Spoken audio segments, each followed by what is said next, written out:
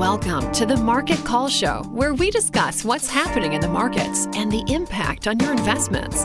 Tune in every Thursday on Apple Podcast, Google Play, Spotify, or wherever you listen to podcasts. Welcome to the Market Call podcast. Today I'm going to be bringing up a ton of charts, and I'm going to be going over what's happening in the markets, what's hitting my desk. It's really important right now to understand that we have a tug of war that's happening. A tug of war between those that believe that we are really pulling out into another growth phase and that inflation is going to come down. So we have that camp, and then we have another camp that's saying, hey, listen, rates are going to turn this economy down because rates have been going up a lot, and the consumer is not so strong. So let's just dive into some charts. I really wanted to get into this. This has been one of those cases where there's a dichotomy or a difference between what economists are saying and what the markets are saying. What I have here is a chart showing the Atlanta Fed GDP Now real GDP estimates for 2022 Q4. And you can see the range that you can compare the blue chip consensus economists. So we have a group of economists, they're called blue chip economists. And if you look at the range of their forecasts, you can see that they're really looking for low growth, like near zero growth, and some of the forecasts are in recession. But if you compare that to the Atlanta Fed GDP Now estimate, it's a much higher number. It's in the 3%, 4% growth range. So there's a big difference in these forecasts, but even the blue chip economists are still effectively believing that there's going to be a somewhat slower growth, not really going into a recession, if you look at the median. But if you actually go down and you take it a step further, right? If you go to the next step, what you find is that there's really, really more of a feeling or a sense that the market believes we should have a slowdown, and the slowdown should turn into a recession. So this next slide is the Philly Fed Manufacturing Activity Index. And in this slide, what you'll notice is that when this index goes below zero, it tends to be recessionary. That's one of the reasons why a lot of economists like to look at this number, because it can give you a sense as to what's happening. And if you look at this chart, you'll see there's these little gray lines, and these gray lines indicate when we have had recessions. And you can see that clearly when this number has gone into negative territory, recessions have ensued. So what's interesting is now we're in a negative territory again. This would imply recession. Now, this is a rather narrow measurement. It measures the manufacturing activity in a certain region. So it's not the whole economy, but it is predictive. And the data on this shows that it's predictive, not always, but it does have significant predictive power. And you could just clearly see this, that is so with the prior recessions here. That is not jiving, I guess, with what you're seeing the big blue chip economists saying. And it definitely doesn't jive with what we saw with what the Fed was forecasting. And I think the market is definitely showing that, we're leaning more towards a belief that maybe we're going to have a recession. If you look at the S&P 500, this is the SPDR ETF. This orange line is the 200-day moving average. And you can see we dropped down once, we came up above it, popped a low, then we dipped below it again, and we basically tested this 4 times this year.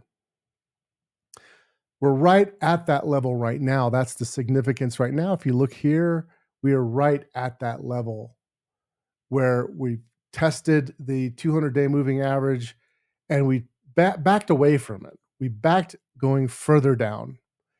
If you pull back and look bigger picture, you can see that the other markets that are related, we call that intermarket analysis when we're looking at a lot of different other markets outside of stocks. to try to get a mosaic of what's happening overall. So when we look at this chart, we have 4 different markets. We have gold, which is purple. We have oil, which is kind of an orangish color. And we have the US dollar, which is blue. And then we have the S&P 500, which is in green. What I did was I overlaid these markets in their price terms so we could see how they've been performing year to date and when they've peaked or troughed. So let's start at the very top of this chart. If you look at the top of the chart, what we see is that oil peaked first. Now, when oil peaks, it could be construed as being a sign of weakness in the economy, lower demand. It could be supply related, but it hasn't really been so much supply. So we had a peak in oil. And then what we noticed is we had another peak in the dollar. What happened here? The US dollar has been on fire, just rallying, going up, relative to the euro, the Japanese yen, the British pound, the Australian dollar, but virtually across the board. Some people believe that it's because that we have higher interest rates relative to other economies. Some people think it's a flight to quality as people are moving outside of the international markets, buying the dollar, bringing capital back into the US. It could be those things. But the mosaic is starting to become clear. We had this, dollar going up, rally, and we had the oil going up, and we've seen a reversal in that recently, right? We had a peak in oil, and then we had a peak in the dollar. Those two things kind of signify bullish market action potentially coming in the future. And we did, in fact, see the stock market bottom out, and we also saw gold bottom out in US dollar terms. Gold tends to move inversely to the value of the dollar. So, and one of the things that we've been talking about, if you've been following some of my commentary, is that the stock market, I had been expecting to go up when the dollar basically tops. And we did see that. So, why am I bringing this up? I'm bringing this up because these intermarket relationships give us a little bit more clues as to what's happening.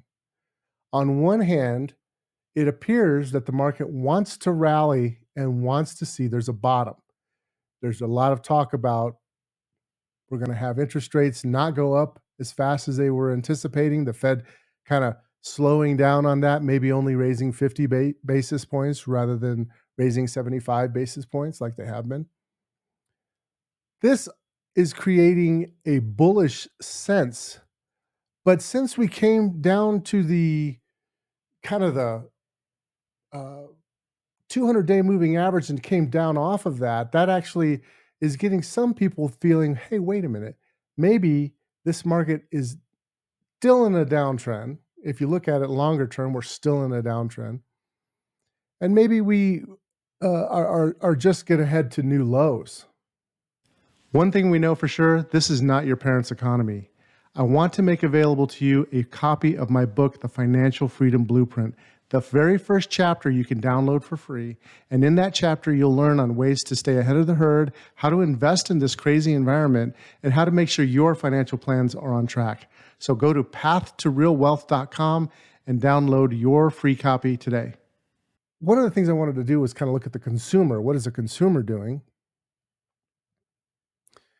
And if you look at the consumer, you see that we have kind of two different ways that we spend. We have things that we spend on kind of discretionary items that we can forego, like maybe going to, subscribing to Netflix or, going out to the movies or going out to eat.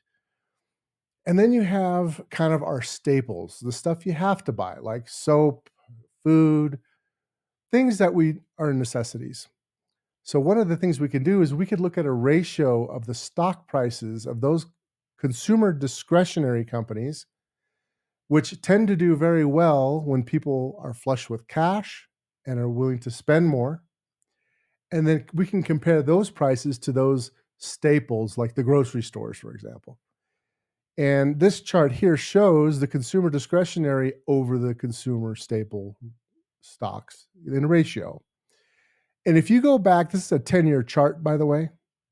If you go back in time, we had a big rally starting in the November 2008 lows.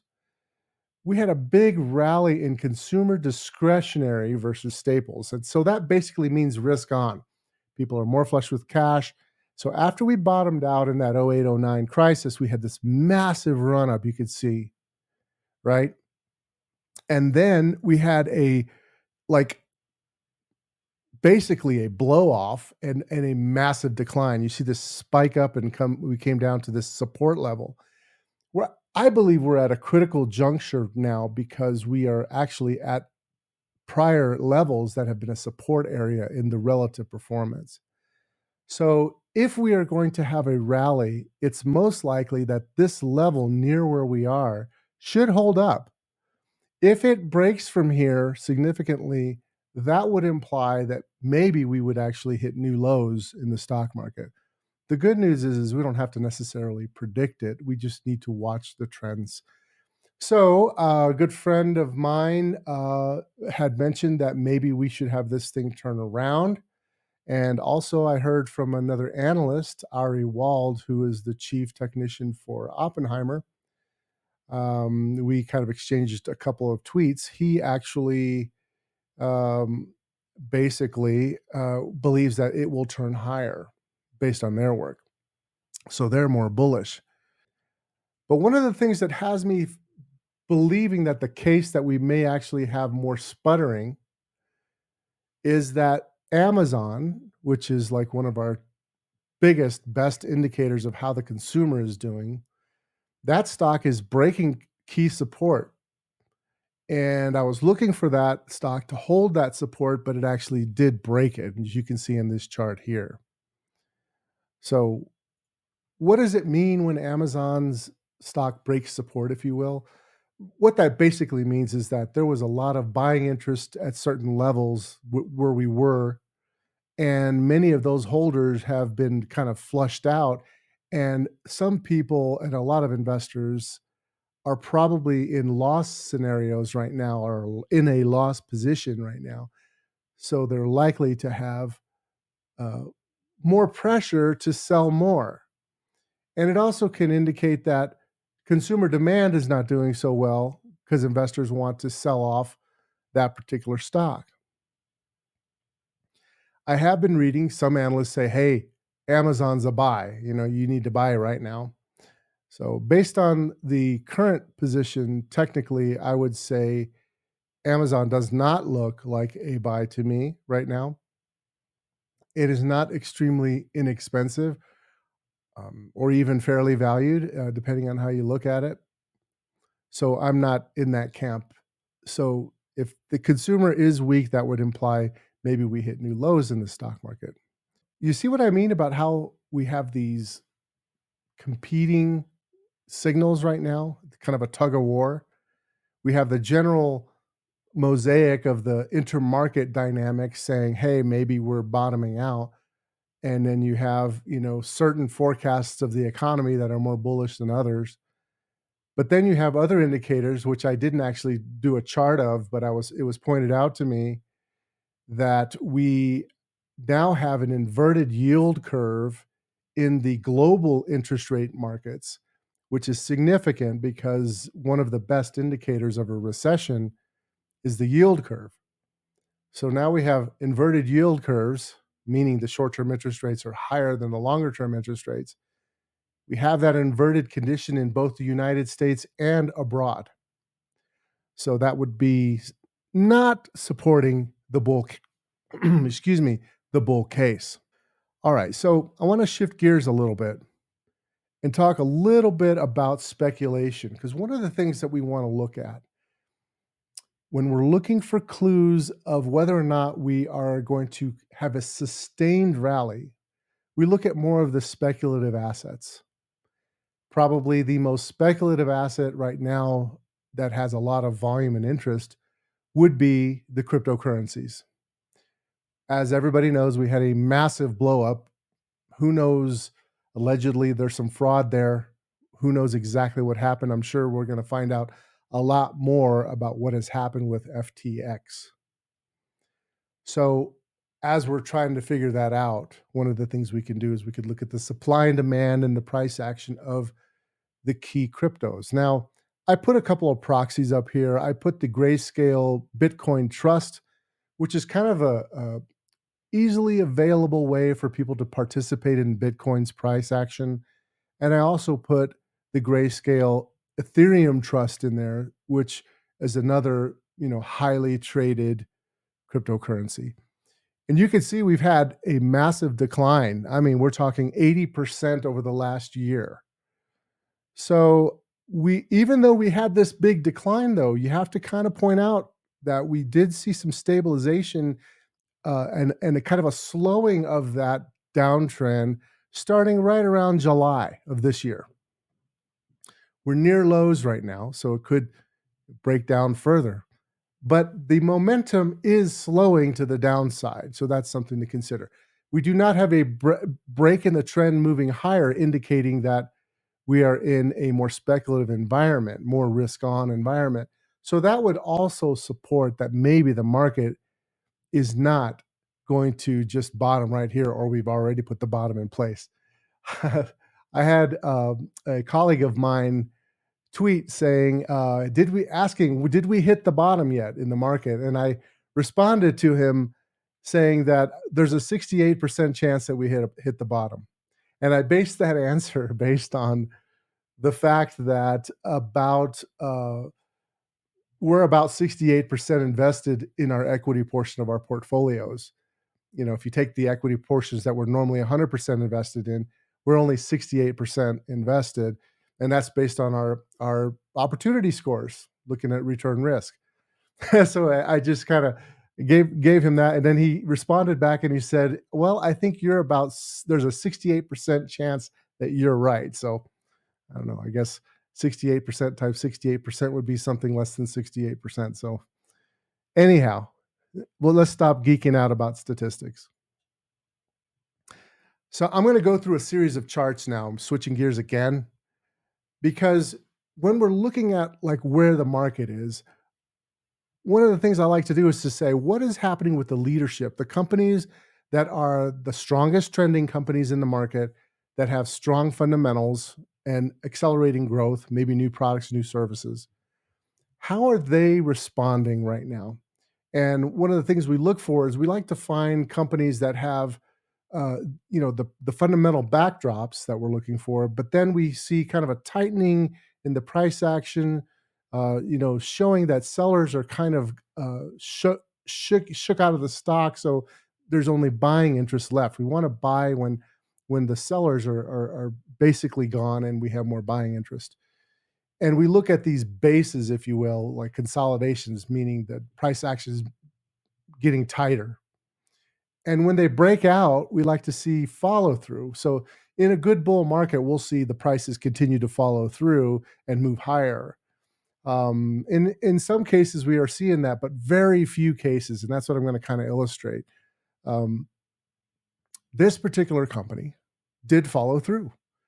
And in full disclosure, I have had a position in this. But you could see the follow through.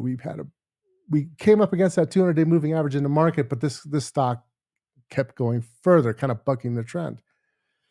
First Solar was another example of one of our holdings that followed through. You could see it breaking through the highs around 142 and then continuing on. But many companies have actually just come to those levels and have stalled. Like Booz Allen, you could see it just kind of stalled. Kind of came up to the highs, stalled. No follow through. ADM, same thing. And these are the cream of the crop. These are the top performing trending companies based on how we look at things and how we screen the markets. So my point there was that we are in a situation where we came up against that 200-day moving average, and even the very best leaders, they're not following through. And that to me is another sign that maybe the market is due for either more of a pause or maybe a further decline to new lows. So another thing I want to kind of point out is if you look at China, we can look at China in a few different ways. One would be that there's a lot of news right now, given that the Chinese government has had extreme lockdowns, and some would argue have been very heavy-handed. By all accounts, that's what we're seeing. So how is that market responding? So I thought I would actually show a relative strength chart, a ratio chart of the Chinese stock index, the MSCI China index, and compare that to the S&P 500. So what's interesting, this chart's going back quite a ways. This chart's going back 5 years. You can see we've been in a downtrend for a long time. We've been in a downtrend in China. We've had some multi-year rallies, though, during that downtrend that have actually allowed you to be able to outperform in Chinese stocks. For example, we saw that 2017, 2018, we saw the Chinese market outperform, as well as from just before 2020, all the way going into the tail end of 2022. But now we're heading back down again. So I actually heard somebody say that, oh, wow, we're having a big rally in China. It's so funny. You hear all this news, but then when you pull up the charts and you look at the data, you go, oh, we're still in the downtrend, and we're testing the upper end of a downtrend cycle. So if we have a breakout from here, that would be a good solid indication that maybe we're heading into a bull market in the US as well. Chinese stocks are still in a downtrend though. And so I would be looking for, maybe we're due for some rally again in Chinese stocks relative to the US. And maybe we'll see another one of these outperformance periods like we saw in these two areas that I have pointed out in this chart. One of the things I do want to mention too, though, is there's some bright spots. One thing that's interesting is the banking sector. So when interest rates are rising, sometimes banks can earn more money because they basically are able to make more money on their deposits. They can also lend money out. They have a bigger spread between what they lend out in the form of the interest rate income they earn versus what they're paying, for deposits. And there's also another side to it, which has to do with loan demand, which could be the opposite effect. But this chart here shows the two most important sectors in the banking area and how to think about it. One would be the regional banks, and the other would be kind of the big banks, the big money center banks. So the top chart is the bigger banks and some of the more established regional banks, the bigger regional banks. And the bottom chart is the smaller regional banks. They tend to have a little bit different dynamics. But one of the things that you could notice is that we've been in a long downtrend, and this is a pretty long-term chart. You can look at the scale here. We've been in a downtrend in the banks relative to the S&P. So I should point out, this is a relative chart. I love to look at these relative charts because they give you an idea about whether or not you're outperforming the market. So we've been in an underperforming period, but what's interesting is we have been, for some time now, actually starting to outperform, and we've had a little consolidation, and now we're really kind of almost breaking out in relative performance in the banking sector. I believe that this actually gives you some clues as to where some new incremental money will go. So there's some standout stocks in that area, and we definitely have noticed that many of these companies are on the smaller side.